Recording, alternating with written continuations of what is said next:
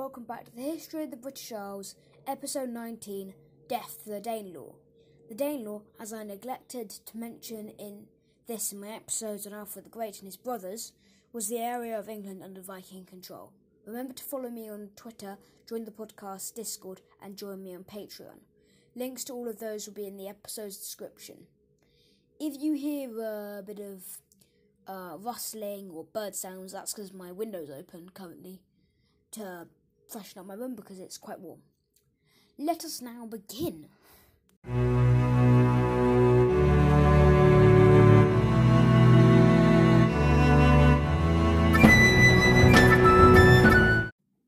Where we left off in episode 17, Alfred had pushed Haetstein out of his fortified camp. After this, he moved to the fort of Shoebury. This was further north into Essex, and so harder for Alfred to reach him. He received reinforcements from the Danes of East Anglia and York, bolstering his numbers. Haetstein launched a raid up the Thames Valley and from there towards the River Severn. Lord Aethelred of Mercia, the same one who was married to Aethelflaed, pursued the Vikings with the help of troops from Wessex and Wales. He cornered Haetstein on the island of Burlington, likely in North Wales.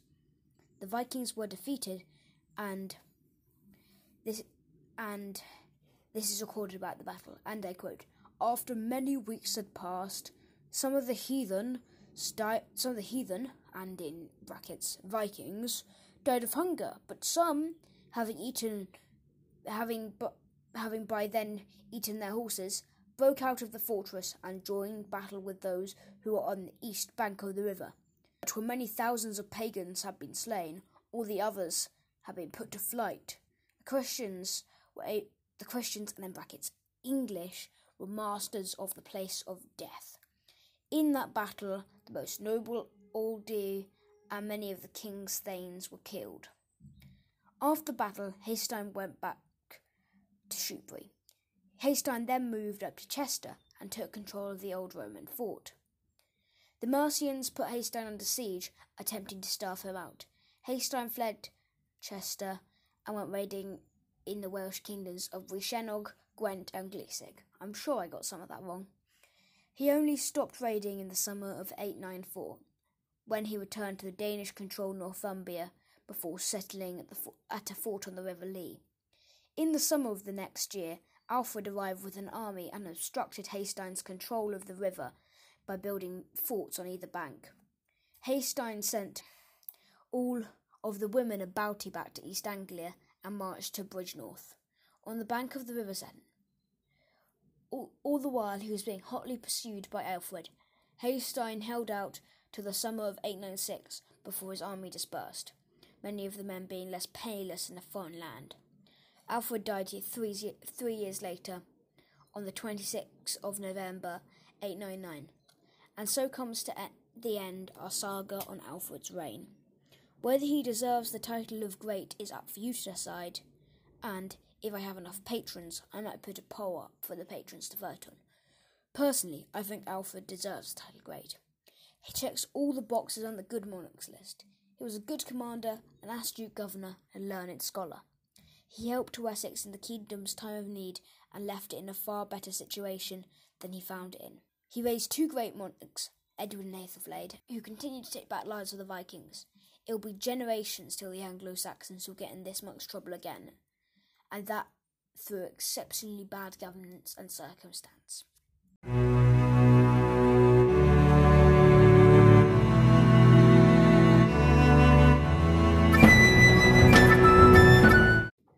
On his father's death, Edward the Elder took control of Wessex. He is called the Elder not because of a particularly long rule, but to distinguish him from the later Plantagenet and Windsor monarchs sharing his name. Breaking from the norm, Edward had his coronation in Kingston upon Thames. He also took the title of King of the Anglo-Saxons. He was likely coronated in Kingston because it was more central to England as a whole. Edward did not rest much on taking the throne and was challenged by his cousin Aethelwold. Aethelwold seized the royal manor of Wimborne, where his father Aethelred was buried, and barricaded himself in. Edward raised a levy of mounted troops and retook Wimborne. Aethelwold fled to Northumbria, and the Anglo-Saxon records in the passage, "came to the host in Northumbria." Sources differ, but he may have been acclaimed king. At some point between 902 and 904, Aethelwold made another bid for the throne of Wessex. A version of the Anglo-Saxon Chronicle coming from beyond Wessex's control records that Aethelwold, and I quote, "came hither from over sea to Essex with a large fleet." Historians are not sure whether he came from York or had been to Denmark to raise forces. We do know that he did have substantial English allies in addition to his Danish forces. According to the Anglo-Saxon Chronicle, he ravaged Mercia before, and I quote, "returning east homewards." Aethelwold was called by one chronicler King of the Danes and by another King of the Pagans, but these names were likely anachronistic. Edward battled Aethelwold somewhere in Cambridgeshire. In the battle, Aethelwold, along with a number of his allies, died. The Viking force then dissipated. After dealing with the threat on the home front, Edward attacked the Danes of Northumbria. In this effort, he was totally successful and gained control of all of England south of the Humber. Mercia, of course, was his puppet. Let's talk a bit about Edward's partnership with Aethelflaed. Edward and his sister were able to secure the passage of a relic, the bones of St. Oswald, out of Northumbria and into Mercia. Aethelflaed's expansion of the Burths that I mentioned last episode also helped Edward. This was a good way to consolidate newly taken lands. The siblings also split border defence, with Aethelflaed taking the Welsh border and the northwestern front, which was often raided by the Irish Vikings, and Edward taking care of the rest. This partnership ended 918 when Aethelflaed died. When Edward took control of Mercia, he also took direct control of all England south of the Humber. He would only rule in her absence for 6 years, and died in 924 at Fountain on Dee.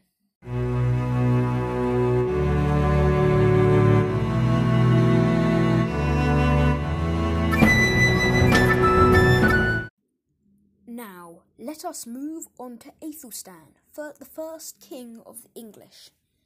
I have been able to find little information about him, but I've read through 3 different sources, as well as my preliminary reading which I have done for the entirety of the podcast.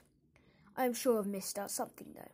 He was described by his brother-in-law Otto I of the Holy Roman Empire as ruler of the whole of Britain, and you could see why. By 939, his court was imperial, on an English scale at least.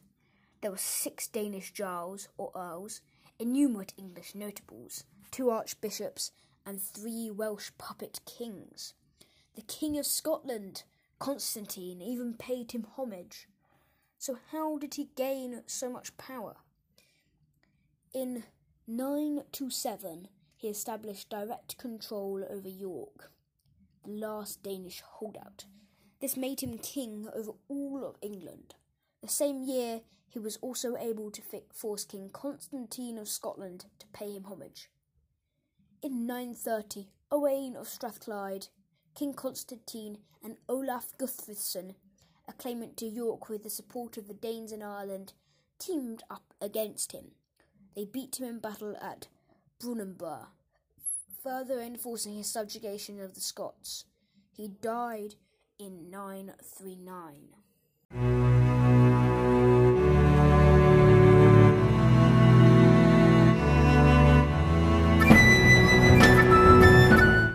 So, we have arrived at England.